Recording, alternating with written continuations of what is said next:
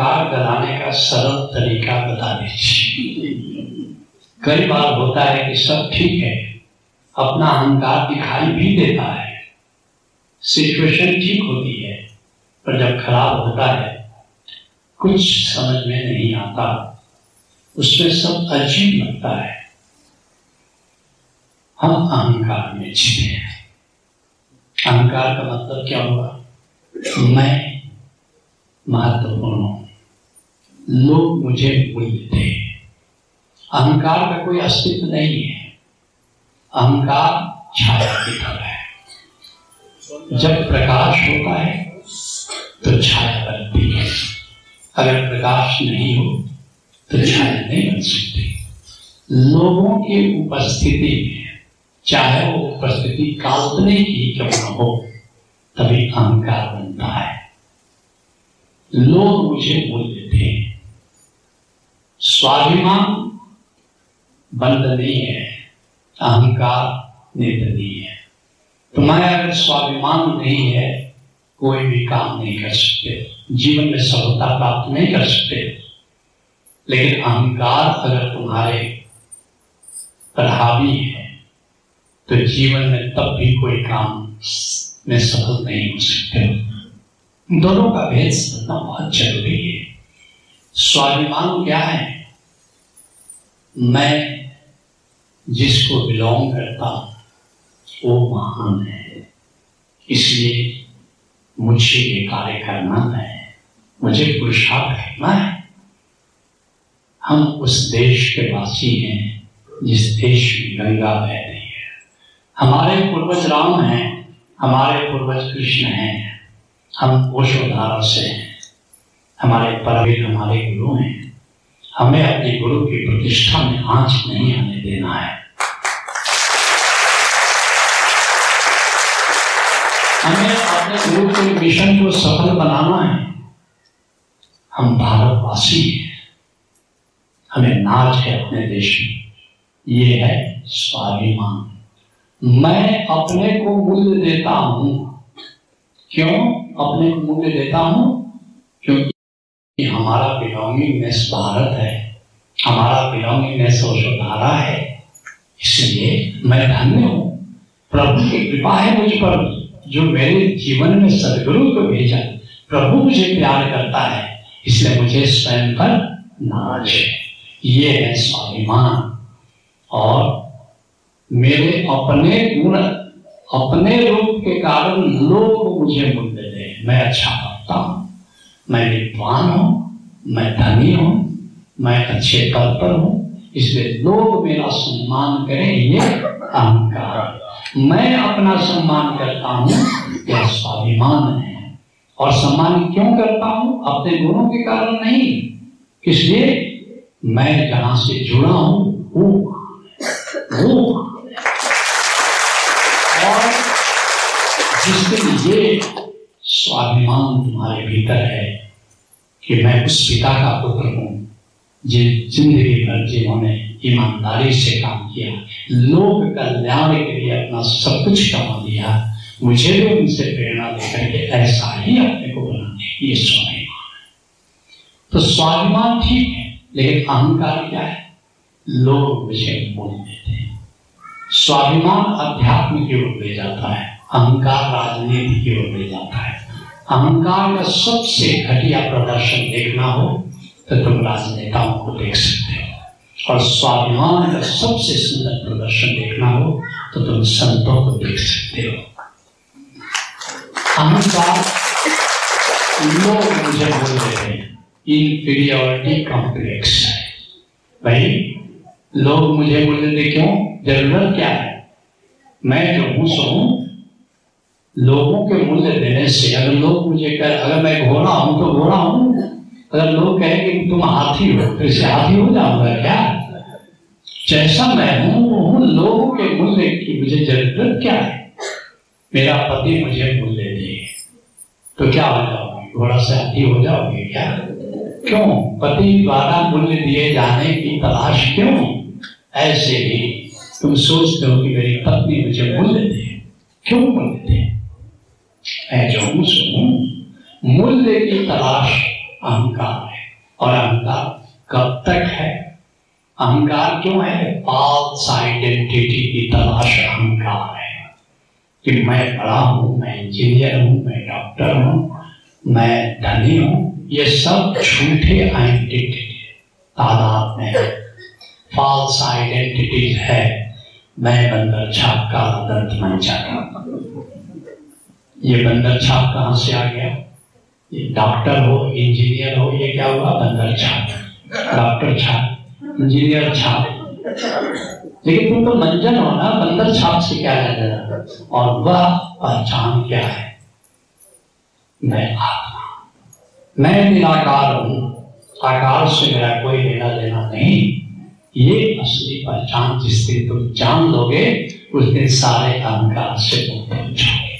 ओंकार जान लोगे और अगला स्टेप मैं ही ओंकार, ओम आनंद ब्रह्म सच्चिदानंद। कीर्तन गाते हो ना, जिस दिन ये वास्तव में जान लोगे, उस दिन अहंकार तुम्हारे पास टिक नहीं सकता, क्योंकि अहंकार दूसरे की उपस्थिति में हमेशा पता चले। मैं जब आत्मा हूं तो दूसरे की उपस्थिति है कहां? इसलिए कभी कभी मैं मजाक में कहता हूं, साधना की सबसे सुंदर जगह बाथरूम है, वहां दूसरा है ही नहीं। तुम अकेले हो, तुम एकाकी हो, वहां कोई दूसरा नहीं है। इससे वहां जरा सा ध्यान लगाओगे तो आत्मज्ञान हो जाए। भगवान महावीर को बाथरूम में ज्ञान इसीलिए हुआ था। दक्षिण संस्कृति में पैर छूने का रहस्य क्या है? कृपया इस पर प्रकाश डालने की अनुकंपा कीजिए। असली साधना क्या है? मैं तुमसे संस्मरण सुनाता हूं। लोग नागपुर में भी बहुत प्यारे संत हुआ करते थे, मुझे बहुत प्यार करते थे। और मैं जब उनके पास गया तो उन्होंने कहा, क्या जानना चाहते हो? तो मैंने कहा कि कुछ प्रश्न हैं मेरे। तो उन्होंने कहा कि खुजली है या जिज्ञासा है? मैंने कहा जिज्ञासा है। उनका सुबह 4 बजे आ जाना। मैंने कहा ठीक, कहाँ आना होगा? बोला ये बगीचा है, बगीचे में आ जाना। ठीक है, मैं वहां पहुंचा, बेंच पर बैठे हुए। उन्होंने कहा तुम आ गए, गाड़ी में जाके बैठो। गाड़ी में बैठा, 15 मिनट बाद हुआ है, ड्राइवर को बात चल, गाड़ी चल पड़ी। 4 बजे भोर में 15 मिनट जब गाड़ी चली, मैंने कहा बाबा हम कहाँ? जोर से टूटा, चुपचाप गाड़ी में बैठा। अगर अगली बार मुंह खोला तो गाड़ी से फेंक देंगे।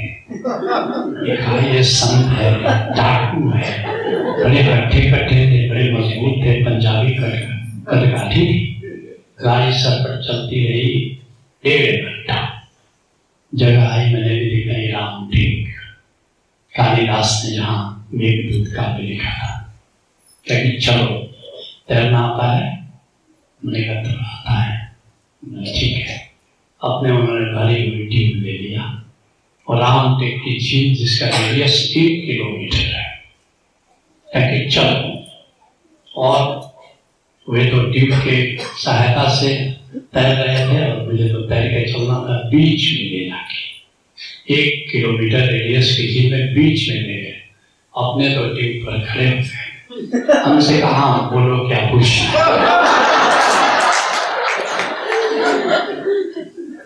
और फिर सत्संग शुरू हुआ। ये घंटा चलता था, मुझे बिल्कुल पता नहीं चला। मैं तो थोड़ा कहते हुए तैरते उन्होंने कहा 3 साल लगेगा तुम्हें आत्मज्ञान होने में।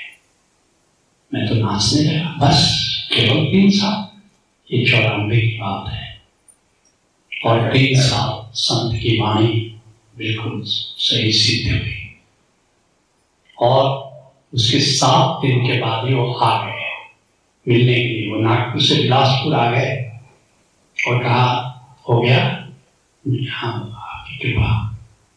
मैंने कहा था ना 3 साल लगेगा, बल्कि बिल्कुल 3 साल लगा कि अंतिम परीक्षा एक सवाल पूछना है।